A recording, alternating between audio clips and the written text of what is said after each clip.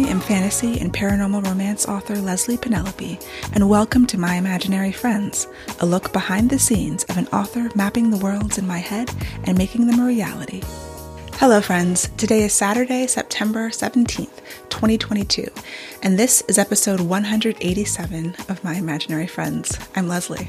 This week's best thing was the movie The Woman King, which we saw last night.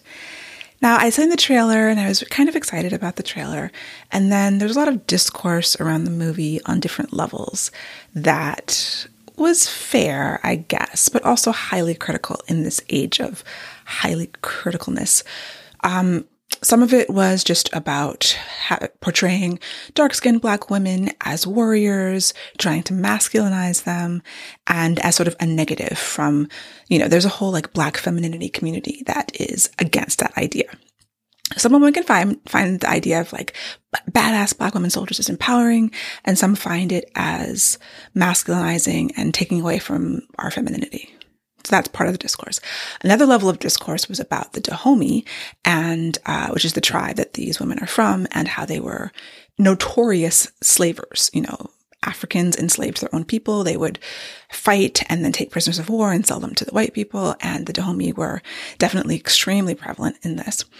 But that criticism comes from people who haven't seen the movie, because the movie deals head on with that situation. So the other part of it, I guess, come to your own conclusions about that. But the movie on its own merits as a film was incredible. I left the theater just feeling energized. It was really emotional. There were great characters. There were fantastic performances. Lashana Lynch was killing it. Tesu Mbudu, I don't think I'm saying her name right. She was amazing. Viola Davis was very strong and stable, but it felt like she was kind of restrained. And maybe that's part of her acting style. She's not always restrained, though. Sometimes she can go to 10. In this film, she is part of the character. So her action was restrained, but very communicative. You could feel all her emotions. There was another character who, I don't remember her name, but she was really tall and thin. And she was an amazing character. And there were some missteps in the story. This is one movie where I can say the romantic subplot was completely unnecessary and superfluous, and actually kind of took away from the story a little bit. But overall, I loved it. John Boyega was really good. In the trailer, you kind of get an idea about him, but that's not the real idea. There was a woman who was she played the mayor in the movie The Batman. There's a young Black woman mayor who was in this as one of the wives of the king, killing it. I just really enjoyed this movie, and I didn't think I would. I wanted to see it. I wanted to see what they were doing with it, but I didn't expect to love it. And I did. So if anyone's on the fence about seeing The Woman King, please go see it. Make your own decisions. Some of the things and the criticisms coming from people who are just assuming based on the topic that they know what the movie's going to be. And it's not. There are some tough things to watch dealing with slavery. And if you're the type of person that needs trigger warnings, you should probably look that up, because there's stuff in there, but it is PG-13. It's not overly gory. There's not too much fighting. It was the right amount of fighting, because a lot of action movies, and I don't know if I would call this an action movie, but there's good action, really good fight scenes, good choreography. But sometimes in action movies, it's too much fighting. I'm just I'm bored. When is this fight going to be over? Can I get back to the story, please? This was not like that. So yeah, I can't say enough good things about this movie. I really did enjoy it a lot. My writing update. I am getting closer to the end. We are just under 2 weeks from the deadline. I'm going to hit the deadline. That's not going to be a problem. I'm going to turn in a completed manuscript, and that's all I can say. I was in my mastermind this morning just talking about feeling this type of way about this point I'm at the book where I'm not completely sure it's coming together. There was a moment last week when I was triumphant, yes, it's coming together. And then of course, days later, it was wait, this is not what I wanted to do. What's happening? What is this? And my friends reminded me that this is exactly how I act at this part of each manuscript.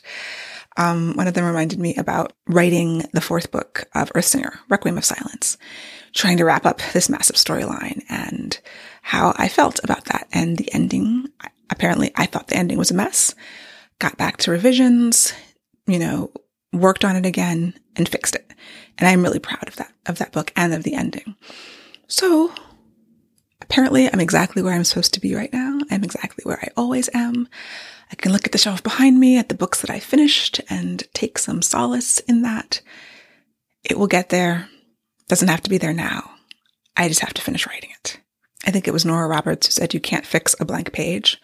So I am going through rewriting most of the scenes, replotting, reconceiving as necessary, adding random things in world building that I pantsed something and all of a sudden there's an underground railroad. It's like an underground trail, like a subway. It's basically a subway. I'm being ridiculous, but it just appeared in the world. In the fantasy world. This is a story that takes place in 1935, so there were subways in 1935, but not where my story takes place. But yeah, just things popping up in my mind, and I'm writing them down, and then we'll see what happens with them. It's been a lot. Also in writing news, the fantasy anthology Once Upon a Forbidden Desire released this past week. It includes my short story, Her Majesty's Wolf, which is my gender-swapped Red Riding Hood retelling, and which I'm very, very proud of. I love that story so much. I just reread it recently, and I do like it. So yeah, I don't know when they're raising the price. By the time you hear this, they might have raised it from 99 cents, but definitely check it out. And 20 fairy tale retellings by fantasy romance authors. The pre-orders were great, and I don't think we're going to hit a list. They were like, it's not a list run in terms of hitting like the USA Today bestseller list. We had a lot of pre-orders getting closer to that threshold, but I don't know that we got enough. I don't think that it was quite high enough, which is fine, because as great as that would be, for me, controversial opinion, hitting a list on an anthology is not like, I don't want to say it doesn't count, but I wouldn't, even if we did hit the list with the anthology, I wouldn't add that to my title or, anywhere.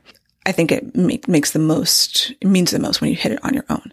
Now, a lot of indies have hit various lists back when you could hit New York Times with anthologies, and that's how they got their letters. But it's just my philosophy. I mean, some authors will do that, and some authors are kind of like me, where it's like, if it's your own book, it feels like it's real, And something I meant to talk about last week, but it was on my list and I just forgot.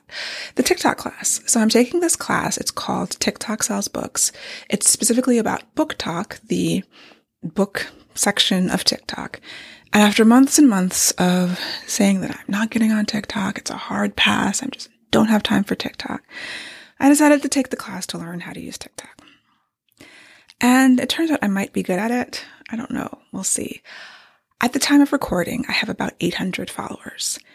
This time last week, I had 37 followers. So because there are billions, literal billions of people on TikTok, something like 5 billion people? I don't know. That sounds high, but it also sounds accurate because it was a crazy number. You can get these crazy numbers of followers and views and all of this feedback on TikTok that, normal people aren't going to get on other platforms. And so I decided to take the class just to have an organized way, lessons every day, forcing you to post every day, teaching you actually how to use this app, because I have video editing experience. I used to be a video editor. I edited a documentary. I can't edit on my phone. I hate phone video editors. Instagram, Reels, terrible. TikTok editor, terrible. If I hadn't taken this class, there's no way I would have figured this out. It would take me forever. So I'm grateful for that. It's incredibly non-intuitive, which they admit and they tell you. But it has its own thing, and once you learn it, you can understand it. And then, of course, it changes all the time, apparently, too. So, yeah, I had a couple that kind of took off, and that resulted in me getting hundreds of followers within, 2 days, just off of 1 or 2 videos that... It wasn't even the videos from the class. It was just a random thought I had, and I made a video about it and posted it. And it had last time I checked, 7,500 views or more. I don't know. I don't get it. And part of it is you'll never get it because it's the mysteries of the algorithm. But also there are patterns apparently that you can see what TikTok likes from me, what kind of content. So you kind of try a bunch of different types of things and see what happens and see what the algorithm promotes to other people, because that's what's going to take off. And it's also counterintuitive because you want to get lots of followers, but you also want to get on the For You page, which is like the main flowing timeline. So the point of your, videos is not to hit your followers. The point is to hit people who don't follow you, to get them to follow you. And then you make more videos to get people who aren't following you. And actually it is fun. I mean, I set a timer for TikTok to watch videos. You're supposed to watch to train the algorithm so that you're in book talk and not author talk or any of the other subgroups and audiences that are a part of TikTok. So I want to focus on book talk and not make author content. Like I wouldn't do stuff I do here in the podcast because this is like author stuff. Whereas the book talk is more talking about books. And you can talk about your own books and other books you're reading, and there's a whole strategy. And if you're interested, you should definitely take the class if you're an author. But I am having fun, like watching the videos. It's really interesting just to try to watch it with an eye of analyzing, like, why do people like this? Why is this video interesting or funny or fun? And then trying to understand the unique aspects of it, because it is a completely different beast to Instagram. Instagram has always been my favorite social media. But it's like Instagram is much more sedate, and it feels like you're going into like a grown-up lounge. You're going to go hear a band at, the type of place where you sit at a table and you have to order food, but you're listening to music, right? TikTok is more like going to the 930 Club. And if you're not familiar with DC and the clubs, it's like a club where you go, there's no seats, you stand up, and there's a mosh pit. It's just like, although I've never seen a mosh pit at 9:30, but I'm sure they were there. Totally different energy, totally different vibe.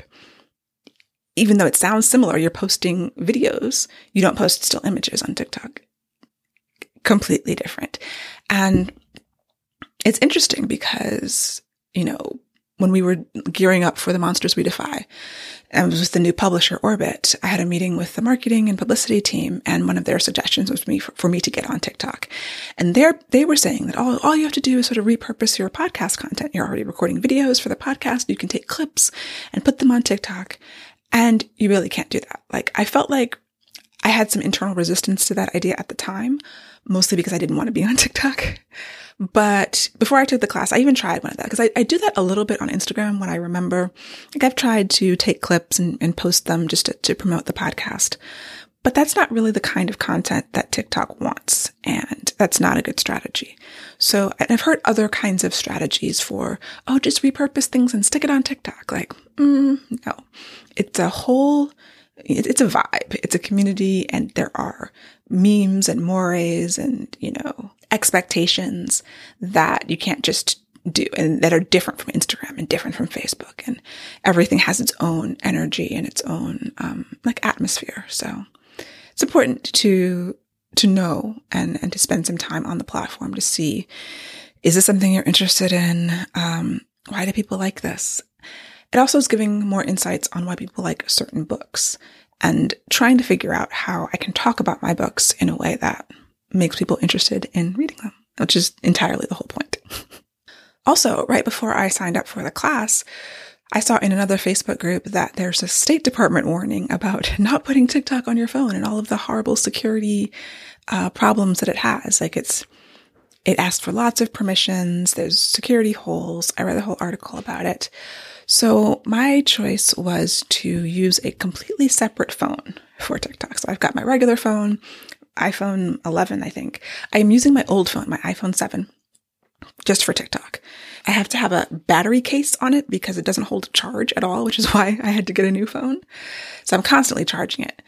But I only have TikTok on this phone. I wiped it. I went back to factory on it, and it has Facebook also, because the class stuff is coming through a Facebook group. And actually, I had started using this phone for live events. So this is actually the phone that I use Square on. So when I'm selling books in person, like when I went to a Polycon, my Square reader is hooked up to that. So the only apps on it besides TikTok and Facebook are Square. And so, because I didn't want to use my regular phone, when I'm selling books, and people are like signing it or whatever they have to do on it. So yeah, having it on a separate phone also means that I'm not constantly on the app. And I was like, can I put all of my social media on this phone? So I have to actually get this separate phone that is not my normal phone to even look at TikTok. And I feel like that's a good way to, at least for me, to separate it. So it's meant to be addictive. I know all social media is meant to be highly, highly addictive. And I haven't manufactured any more time in my life since not wanting to be on TikTok. So their suggestion is to replace another social media app with TikTok. So not that I posted on Instagram a lot before, but it's even less, at least during this class. And the class is only like 10 days. And then we'll see. I mean, ideally, I'd be posting once a day on TikTok and do it in batches. Just like, you're kind of supposed to do social media in batches anyway, although I rarely ever do. So I could definitely see myself wanting to batch this because I know the initial videos have taken forever and lots of re-recording as I figure out how to use it. And that'll get easier. I think it'll just get faster to have a couple of ideas during the week or when I'm scrolling and try to do them in a batch. I don't know. I'm still really new. It's only been a week and I'm still learning and trying to figure it all out. So if you're interested in seeing what I'm up to over there, I'm on as Leslie Penelope. It's the same as my Twitter and Instagram handles. So I think that's it for me for this week. Goals, keep writing. I did not finish everything in a week when I wanted to in terms of my work in progress. I thought if I pushed hard, I could finish everything in 1 week, but that was not realistic. I will be able to finish this week, and that still gives me another week to print everything out, reread it. There's a couple of things I know I need to add, things I discovered late in the revision process that I have to seed in earlier in the manuscript. And just be working full steam ahead on that and getting it done. I did lose a little bit of steam and energy this week just through the self-doubt and also a little bit of tiredness with the project. Like, it's getting towards the end. Sometimes you have this finishing energy that's a burst, and then sometimes it contracts and you're like, I am just trying to get over the line, and every step is a struggle. And that does change day by day, which I know, it's just frustrating when it happens, when it actually manifests in real life. But it's going to get done, and it's going to be fine. So I hope to talk to you next week, and I hope that you have a wonderful week. For episode show notes and to sign up for the Footnotes newsletter and get the show notes in your inbox, go to myimaginaryfriendsshow.com. You can subscribe wherever you get your podcasts and watch the video episodes on YouTube. You can email me at podcast@lpenelope.com, and I would really appreciate a rating or review to help support the show. My Imaginary Friends is part of the Frolic Podcast Network. For more fantastic podcasts, go to frolic.media/podcasts.